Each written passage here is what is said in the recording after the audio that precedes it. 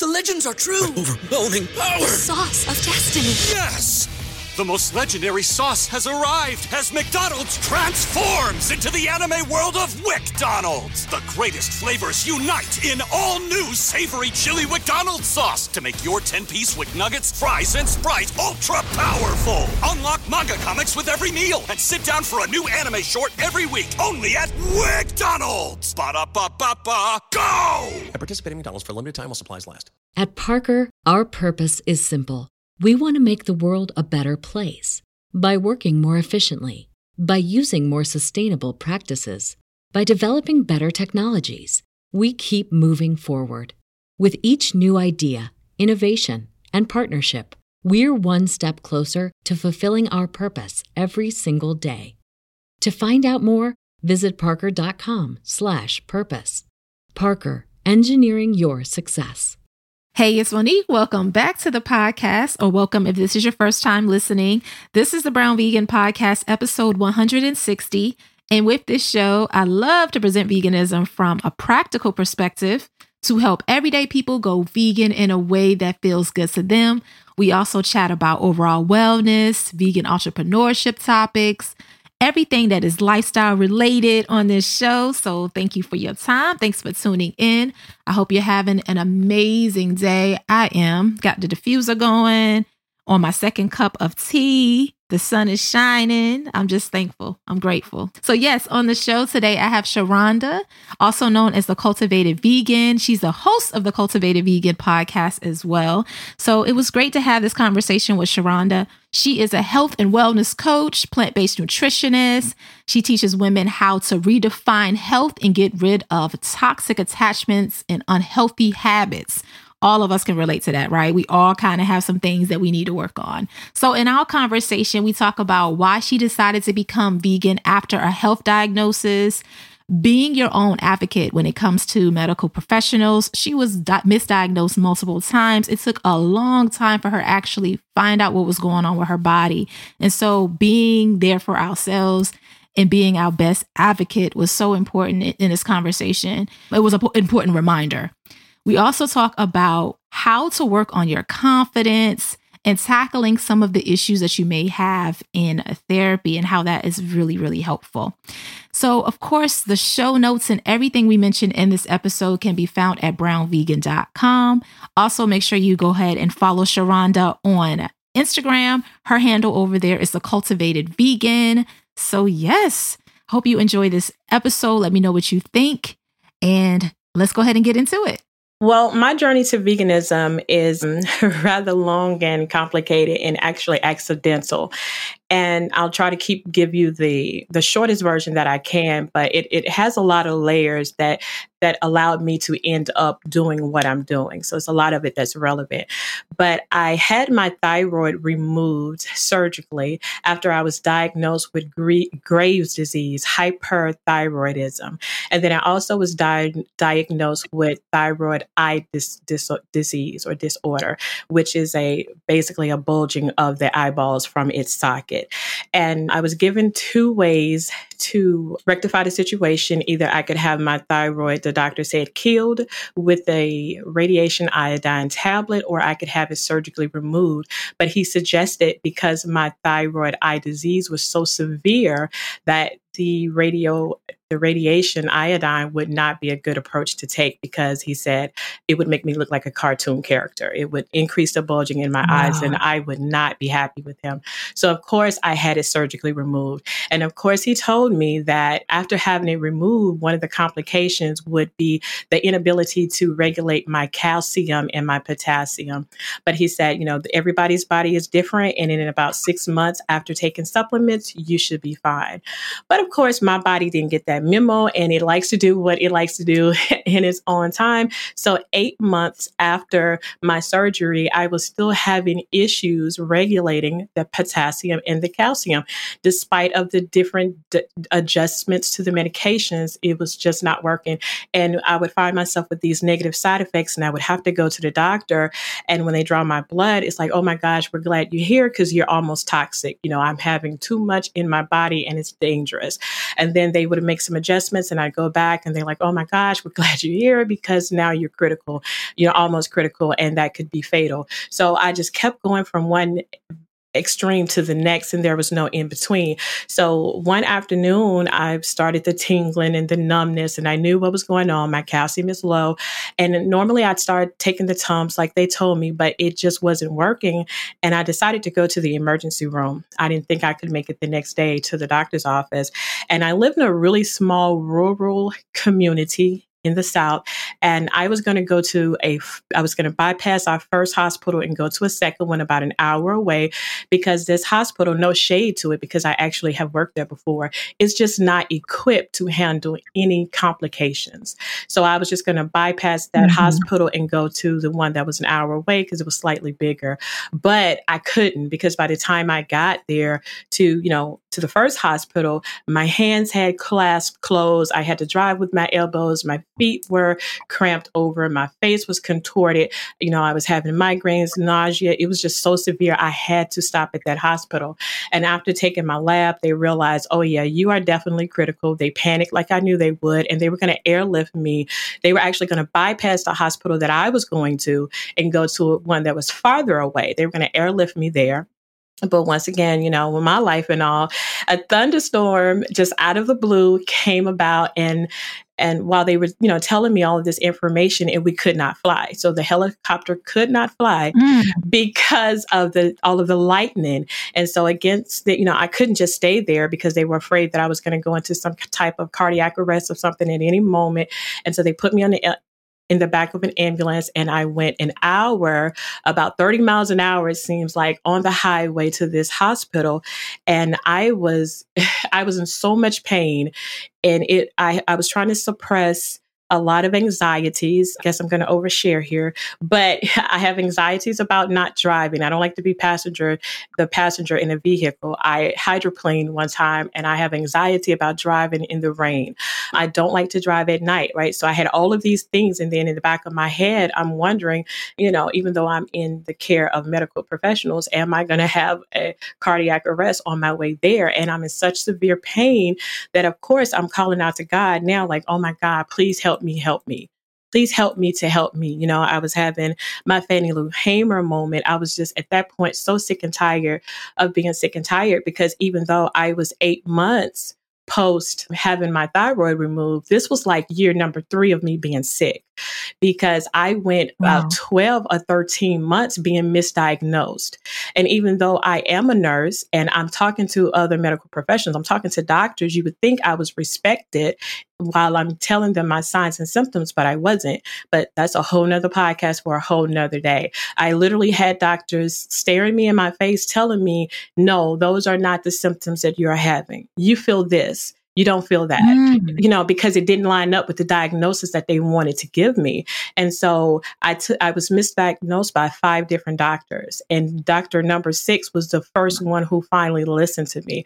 So that's why I am a big advocate on being your biggest advocate and getting second, third, fourth, and in my opinion, even 6 opinions if you have to. In my case, 6 opinions. So it's year number 3. I'm in the back of this ambulance, and I am so tired. I get to the hospital, they do what they have to do. I'm discharged a day later. And when I got home, I was everything researching, because I wanted to do what I could to kind of help my body, regulate this calcium and this potassium. And I just couldn't go through another episode of that.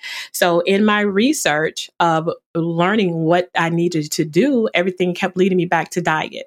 Everything kept leading me back to diet. And I started through the process of elimination. They told me to eliminate red meat, caffeine, alcohol, soda, salt, all of those things. So while I'm eliminating, I'm adding the spinach and the kale and the collards and the OJ, I'm adding things in.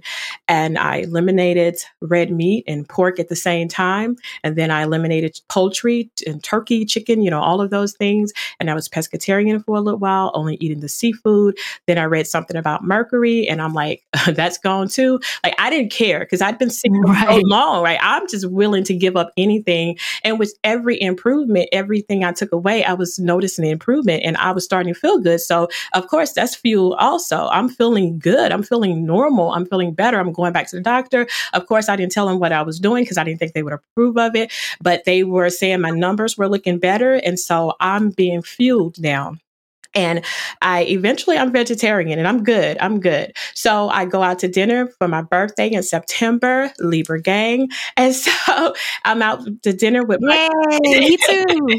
with my girlfriends, and they're giving me a hard time because they knew I was a seafood queen. And I'm taking it in stride. I could care less because for the first time in a long time, I'm feeling good. I come home and I'm on my birthday high, and I'm trying to get on the internet just to look at what vegetarian meal I'm going to have for my dinner tomorrow. And I come across an article that's talking about the dangers of dairy.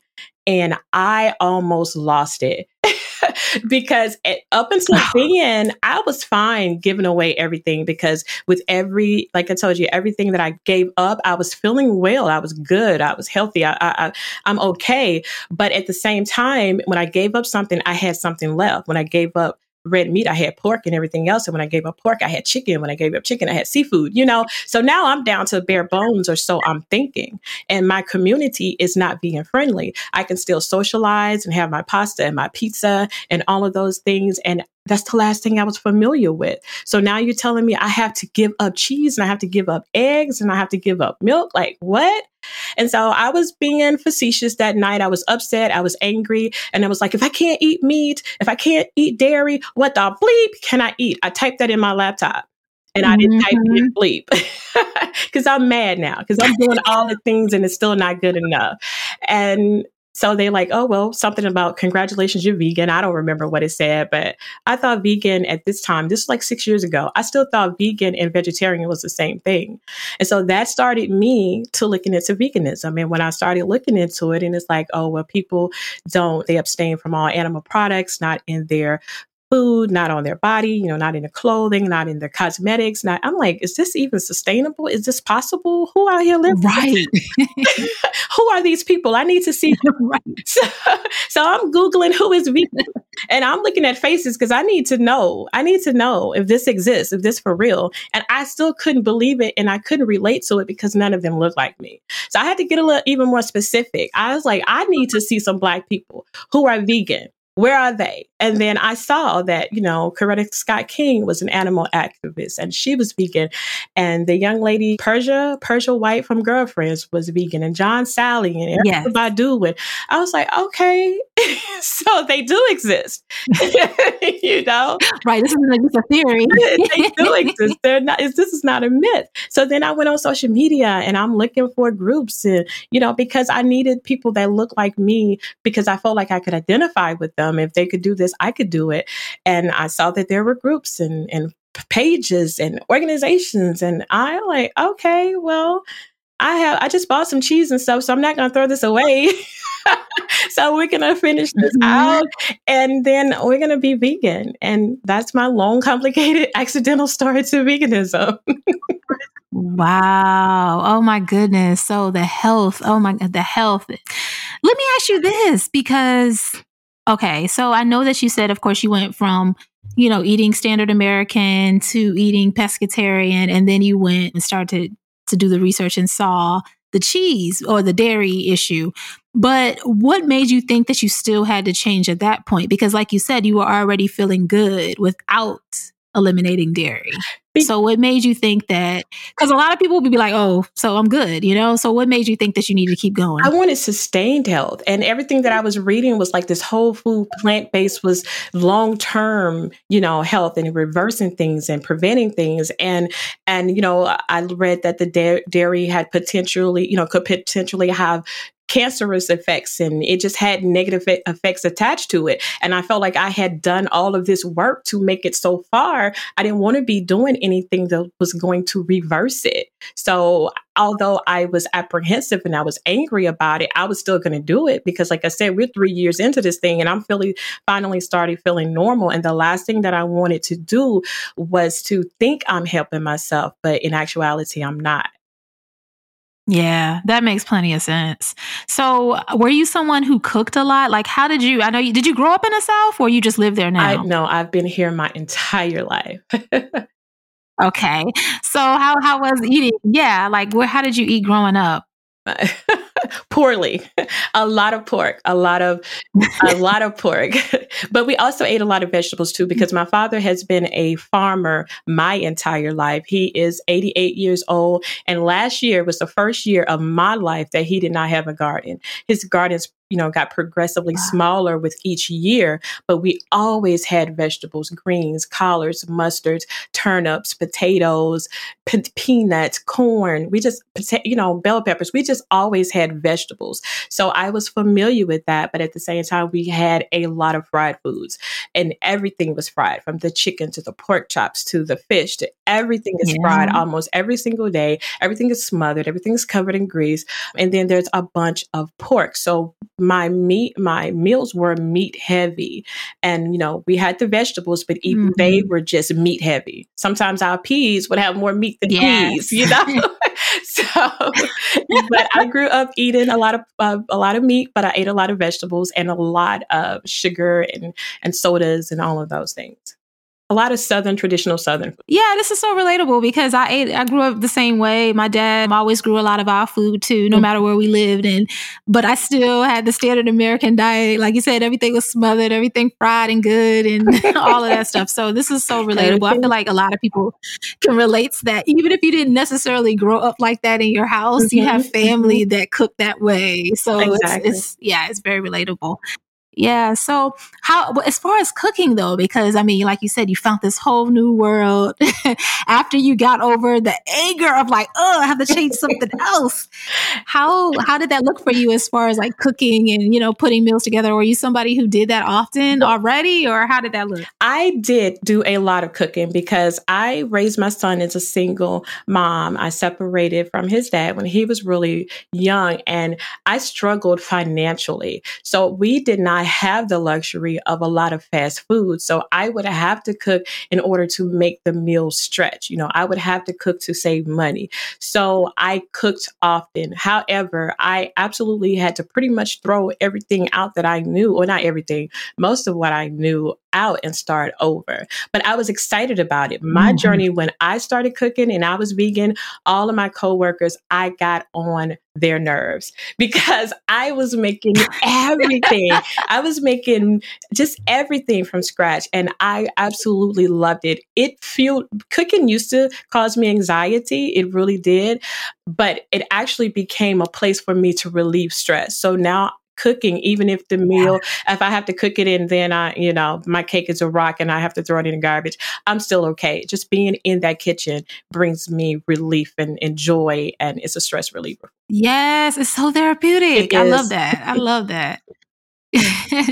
I wanted to talk to you because I know that this is a big part of the work that you do on your podcast and on your blog and just sharing on social media is the importance of like confidence and self-love and just overall wellness. Like you're really good into like this holistic approach to just your brand, which I think is so important. What do you want to share about confidence? Like, how do we start to show up for ourselves? And I know sometimes it's like, you would think that we get to a certain age and it's like we already just have this confidence and everything's amazing. But we know that is not always the case. That is usually, unfortunately, it's something that we kind of have to build on. Exactly. Yeah, it's something we have to build on. It's something that we have to continuously work on. So share your experience with like anything you want to share as far as getting to the point in your life where you feel like you're more confident, and suggestions that you have for other people to, feel their best selves as well. It took me, and I know that's kind of loaded. Okay. A lot. I know. It took me a while to say that I, gained that confidence. And I will have to say that I'm still on that journey. I haven't attained it. I haven't arrived, but I'm still pressing toward that mark. A lot of my passion for self-esteem and self-confidence comes from both my personal experiences growing up, because I truly lack self-esteem. And I feel like my issues, because of that, my issues with my self-esteem and my low self-worth was the root cause of a lot of the poor decision makings that I made in life. And I saw that as a nurse because I worked in the maternal child ward, which consisted of pediatrics, labor and delivery, nursery, and postpartum postpartum. So my patients were female. Either some of them were young and married. Some of them, were in their second phase of their life, middle age or beyond. But most of them were young women. And I saw everything from the overwhelmed mother with the new child, first time mother, to the overwhelmed mother who has 4 or 5 kids, to the ones who were in the toxic relationships and we have to call security and the police officers for, to the one who had dedicated their whole life to their family or someone, and now they have to, start over in a season and they couldn't handle that. And my care of these young ladies extended farther than just going in and administering medication and taking vital signs. I would listen to their stories and I would have to, a lot of times offer consolations and a shoulder for them to cry on. And I found that a lot of it was based on a lack of self-worth, a lack of self-love, and a lack of self-confidence. A lot of these young ladies, when I'm talking to them and wondering, asking them, why are you in this, this toxic and this abusive relationship? And they're like, oh, well, he was the first person to make me feel like somebody. He was the first person to tell me he loved me. He was the first person that, made me feel special. And I'm wondering how sad, because that should have been our parents' job. That should have been in our home. That should have been our family, and even if we didn't have that, at some point, it should be our jobs to make ourselves feel loved. And, that's easier said than done. But when there's some quotes that I read on the internet, if you live for someone's acceptance, you'll die by their rejection. The thing is, if we're always looking for love and out from an outside force or validation for somebody else, then we're depending on that. Right? They're the ones that's going to bring us joy and they're in control of our happiness. And so it's important for us to find our self-love and our self-worth and our confidence so we can have it regardless of who we're attached to, what titles we have, what job we have, how much money we have in the bank. It's important for us to be confident in ourselves because the love that we show ourselves, the confidence that we have for ourselves, it exudes out there to others. And that's what is reflected back to us.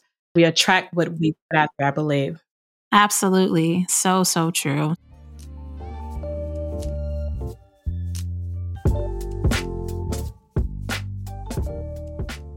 So I always tell y'all that you can truly enjoy everything you love as a vegan. That includes cookies. That's why I'm working with Maxine's Heavenly for this episode of the show. I told y'all before about their super soft cookies, but today we're going to talk about how much I love their new line of crispy home-style cookies. Like the super soft ones, the crispy cookies are sweetened with natural, unrefined sugar, they don't have a million ingredients, and they're gluten-free. Don't let the gluten-free scare you away because you do not sacrifice on taste, and they definitely take care of your sweet tooth. My favorite ones are the chocolate chip because, of course, I love chocolate. Also, I feel like every time I bite into it, it's a chocolate chip in each bite. It's just so crispy. It's just really good together. My son Elijah approves. Y'all know that's my picky eater. He said we should get more boxes. So make sure you head on over to Maxine'sHeavenly.com and use the discount code BrownVegan to save 25% on your first purchase. That's Maxine'sHeavenly.com, discount code BrownVegan as one word. I'll also be sure to link them in the show notes and blog posts for this episode.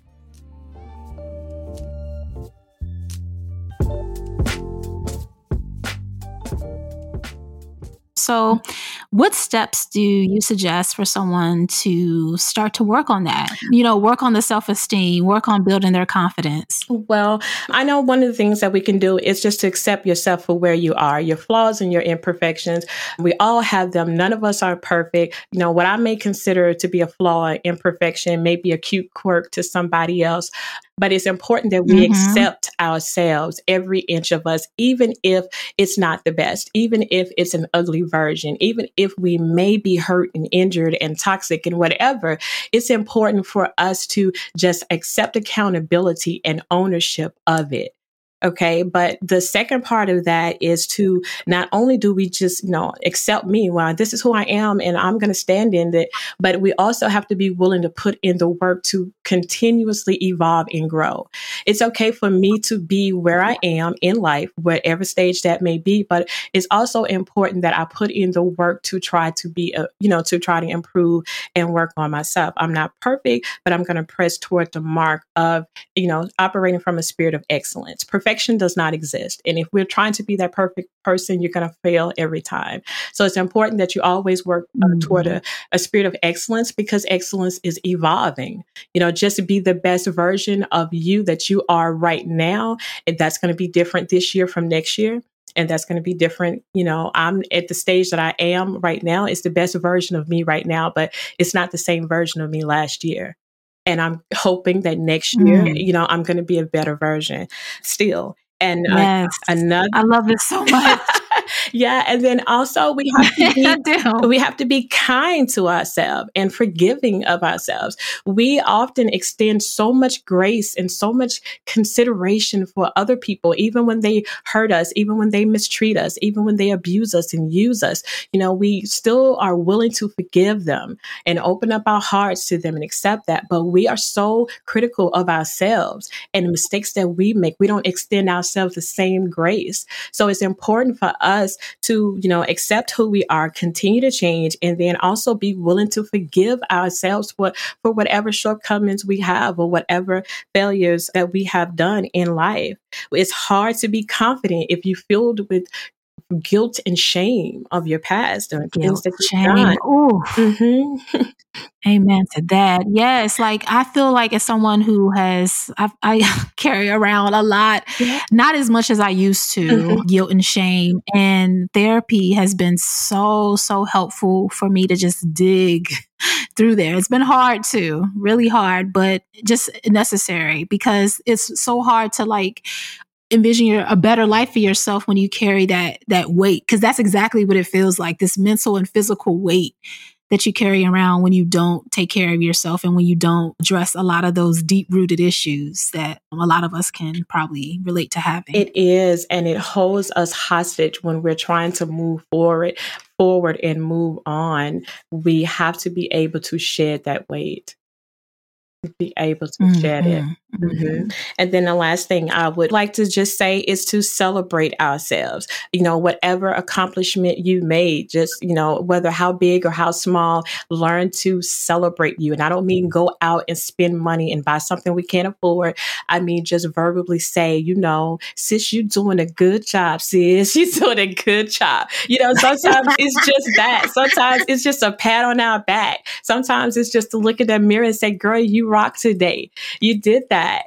Just like you just celebrate the fact that you went to therapy. I did therapy. Last year, I started therapy, and that was a big deal for me. I've dealt with my mental health and depression my entire life, but I just voluntarily, I've had to go, forced to go to therapy before to keep my son so I wouldn't lose custody of him. But I just voluntarily went to therapy last year, and I celebrated that. I mean, I was a part of a 12-month mentorship program, and I got in my group and went live, and I was like, guys, I went to see my therapist. I celebrated, something that I did for myself. So when you went to therapy this time around, of course, it's going to be a better feeling about it because you wanted to do it. Before, when you were kind of forced to go to therapy, did you feel like there was because I know this is something that I feel like it's getting better, but in our community, we don't really embrace therapy the way that we should overall. Exactly. So did you feel like some pressure about that? Is that why before, when you had to go, you didn't really want to? Before I had to go, it was following a second suicide attempt. I have 2 suicide attempts. And the second one, they were like, you know what? You need to go and see someone if you want to continue to raise your child. And to me, it was a combination of things. One, the embarrassment of, I felt like, I guess I put unnecessary stress and pressure on myself and expectations that at that point in my life, I would be in a different space. You would not have told me at 23, 24 years old that I would have been a single mom on welfare, still living in the South. No, you could not have made me believe that 5 years earlier. And here I am, a single mom, struggling. I mean, we weren't just on the struggle bus. I was driving it. We were on that bus, and there were times we didn't have lights, and we didn't have heat in the winter and air in the summer, and we didn't have food a lot of the times. And so it was the embarrassment that I felt as a mother, not being able to provide for my son, and and just wanting a way, an escape out, and figuring if I was gone, that my son would be in a better place. And when I, the second time, and I had to do the therapy, now that's an embarrassment, because not only am I a failure at life, I'm a failure as a parent, I'm a failure, I can't even kill myself. That's what I was thinking, like literally, like how big of a failure can you be? And now the world is going to know that I'm crazy. Right now, they're going to know that I knew something was wrong with her. I knew it, and so to me, it was so much stigma associated with therapy. I was in there with other people who really, I'm not going to say who had different mental disorders, ones that were different from mine.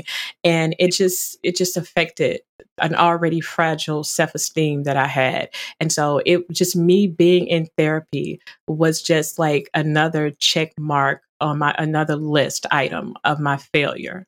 Wow. Yeah. And so as far as your depression, do you also, because I kind of get the anxiety too, based on some of the things you said, are you working these days on managing depression and anxiety, or is it just mainly the depression? It's mainly depression. Anxiety is occasional, but depression is an everyday thing. And I, now in retrospect, when I look back, I can remember being depressed even as a child. I lost my birth mother when I was 11 years old. And I feel like a lot of my issues stem from the fact that I never received counseling. It was just expected for you to move on. I even had family members like, oh my gosh, your mom is dead. How long is it going to take for you to get over that? But these were other adults. So I felt like I was just really forced. I just really felt like I was forced to move on too quickly. But when I accredited a lot of my depression to that, but when I think back, before my mom even passed, when I was a small child, I can remember being in my room crying for no reason. I can remember just being sad all the time. And I remember distinctly one afternoon when I was crying and I didn't even know why I was crying. And she just knew somebody had did something to me and I was afraid to tell her. I was like, oh my gosh, I'm going to get a family member killed because she thinks somebody has touched me or done something to me. And I'm just scared to tell her. And I couldn't, as a child, I could not articulate that there's nothing wrong, but I'm just sad. I was trying to tell her that there's nothing wrong, but I'm just sad. So I can remember even as a child being depressed. And then as you grow older and you experience life, as all of us will, and we're going to have the things that come along with life, and just adding to that and having no coping skills, not knowing how to deal with life and all of the things that come along with it. It's just compounded. But right now at this day, I still deal with depression, but now I know how to verbalize my feelings. I know how to set healthy boundaries. I know when it's time for me to separate myself, when I need to tell someone no, when I need to say not right now, when I need to accept, when I know how to accept when I'm not having a good day. I know how to prioritize myself, and I know when to go and ask for help. This is too much for me. I can't handle this by myself. Let me take off my superhero cape, right? I struggle with strong Black woman syndrome. I don't have to fix all things now. I don't have to be strong all the time. I can have my moments. And so I know how to go and get help now. So I mostly manage depression with occasional, anxiety. Yeah. It's so interesting because I can also remember struggling with depression a lot in my teen years, and I didn't recognize it for what it was at the time. I was diagnosed when I was about 21, but when I was about 14, 15, I just thought I was moody, just always moody. And I can relate to just the sleeping and just the crying and not knowing why I was crying, all of that. And I just felt I never wanted to really talk about it because first of all, I didn't have the language for it. Exactly. And then secondly, I was ashamed, embarrassed about it. So I think that a lot of people can relate to that too, as far as, depression and anxiety. Anxiety is actually worse for me than my depression. Oh, wow. The anxiety is just like, whew, Yeah, it's pretty bad. But yeah, I'm just so thankful that you're sharing your experience because I know that it will help other women who are listening to this. Anything else you want to share about confidence or self-love or anything in that space that you want to go to before we kind of jump into something else? No, just making sure I feel like you covered a lot of it. Yeah, I just want to reiterate the importance of prioritizing yourself and your feelings, not being, not disregarding everyone else's feelings. I'm not saying just walk around the world being selfish, but also not disregarding your own. Yeah, because if you can't show up for you, how can you show up for anyone else, right? You can't. You cannot. You can't. Absolutely. Yeah. So I know for your brand, you like to focus on faith, food, fitness, family, finances, fun, all of the different pillars that you like to focus on. What made you decide to just start a podcast? I know, did you start in 2021 or was it the end of 2020? When did you start your show and why? I started in 2020. Well, 2021. No, 2020. And I started it, I'll tell you, okay, because I really felt that I had a message. I felt like I had a message, especially, like I tell you, with my experiences with the young women. And I found myself just in there so much and giving out so much advice. And I felt like, oh my gosh, I have a ministry here. I have a ministry to help women to cultivate confidence, to believe in their beauty and to fall in love with themselves. And how can I get this message out? And for me, with my limited resources and exposure, I'm thinking faith. I'm thinking church, right? Because that's where I am. In the South, we're just big on Jesus. There's nothing wrong with that. But, so I was thinking, okay, the way that I'm going to do this is I have to become a minister and I have to get ordained and I have to go do the church circuit. Like I can do Christian women's conferences and all of those things. And my son actually introduced me to podcasts. And okay, but still the first podcast I listened to were still Christian. They were like Joel Osteen, I think, and Joyce Meyer, Stephen Furtick. It was just Christian podcasts. And we took a trip to Tennessee and it was like 9-10 hours. And I think I had podcasted him out Christianly. He was like, look, there are other podcasts out there. You do realize that. I was like, huh? He was done. And I was like, podcast on what? He was like, pick a topic. And I say veganism. And then that's really how I came across your podcast. And so he picked some podcasts. Oh, wow. Yeah. And I was like, oh, wait a minute. So you mean like, I don't have to be a pastor? Like everyday people, like normal people, they could just start a podcast. You don't need like a talk show and all. He's like, no. And so that's what got my gears to going. I was like, okay, that may be a method of how I can get my message out there. I can do a podcast. But then I kept wondering, can I really do a podcast? But Monique was telling me every single time I tuned in that you can do this. You can start a podcast. And she was answering. I did not know this. Yeah. And you were answering all the questions that I had. Like you were just diving in every time you had somebody on and you were like, well, what platform do you use? And how do you monetize yours? And how do you get your sponsors? And anyway, I was just jotting it down. Like I was just bitching. I can't help it. I got to know all the tea. I got to know everything. You were just asking all the questions that I needed to hear. And I'm just taking notes. And afterwards, I was like, well, yeah, I can do this. And that is how I started my podcast. I love this. I love it. So I know that you do solo episodes and you do interviews. So yes. Anything you're looking forward to for the new year, because your podcast, of course, is a holistic approach, just like everything you do. So you're just talking about a little bit of everything to live our best lives. So any goals or anything you're looking forward to in the next few years with your show? Oh, just getting the message out for, especially in our community, not just our community, but especially in our community to prioritize our health and not just, our tagline is because healthy is more than just how much you weigh and what size you wear. And I want us to get outside of that. Like it's healthy is more than that. How, that's when we go back to my 6 C's of holistic health. How healthy is your relationship with your creator, right? Your faith. Do you have a foundation for life? How healthy is your relationship with food? Are you using it as fuel, or is you using it as a companion? Are you using it as a comfort, a crutch, right? How healthy is that relationship? How healthy is your relationship with movement? Do you know the importance? We don't just, exercising is good for weight loss, but it also helps us with stress and anxiety. It helps us with pain. It helps our heart. How healthy is your relationship with your fitness, with your family dynamics? Do you have a healthy connection with your kids, with your coworkers? Are you struggling and feeling thoughts of isolation?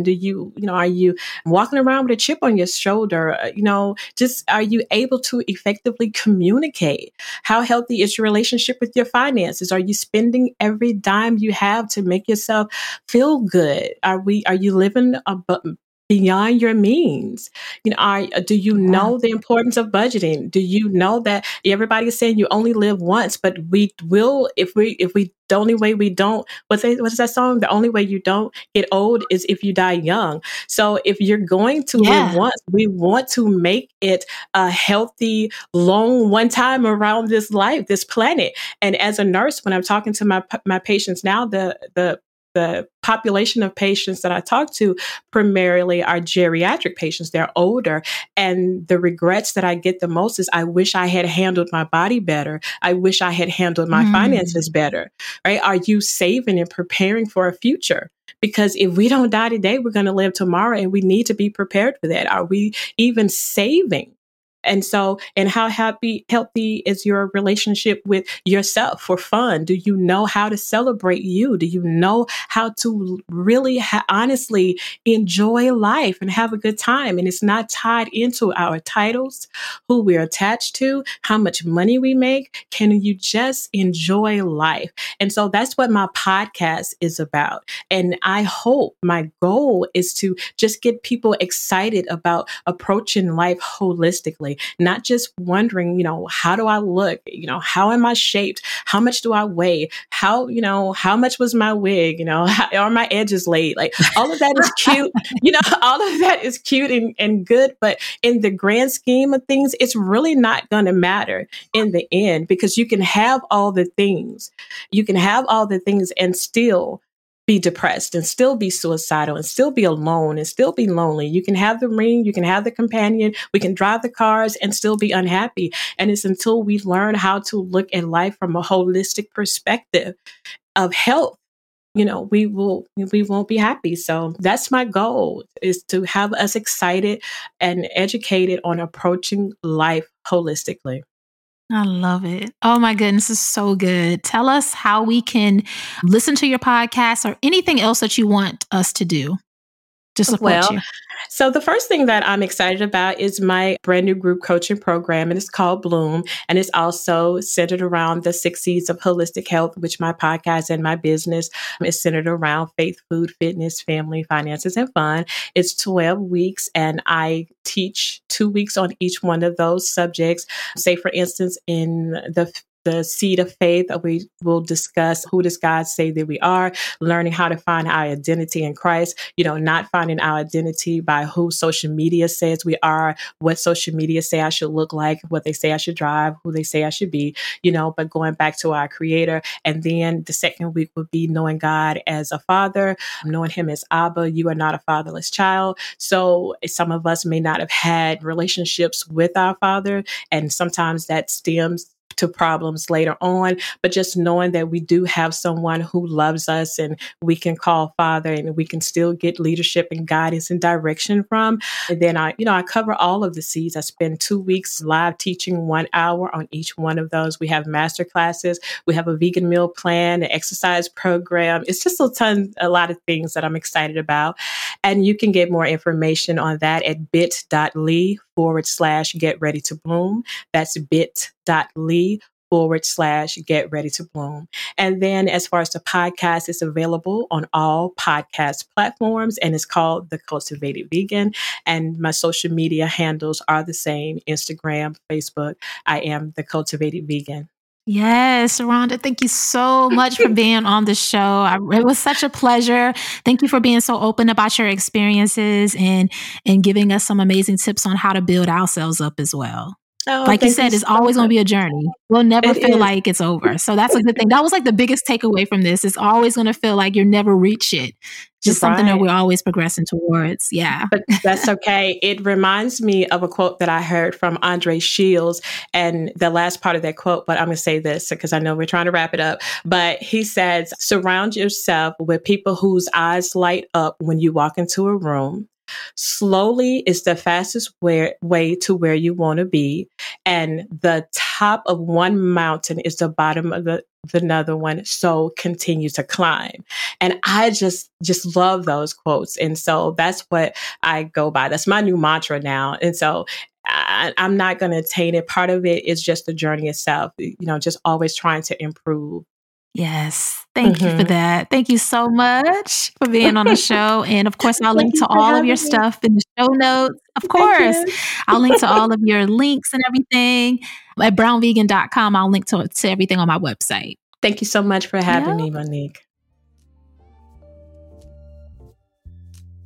Thank you so much for listening to this episode of the show. If you're enjoying the podcast, be sure to rate us 5 stars on Apple Podcasts to make it easy for others to find us. Also, tell a friend. Be sure to share the episode on your Instagram stories and tag Brown Vegan. Thank you so much for your support, and I'll talk to you next week.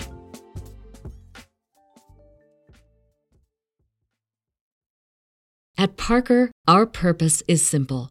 We want to make the world a better place by working more efficiently, by using more sustainable practices, by developing better technologies. We keep moving forward. With each new idea, innovation, and partnership, we're one step closer to fulfilling our purpose every single day. To find out more, visit parker.com/purpose. Parker, engineering your success.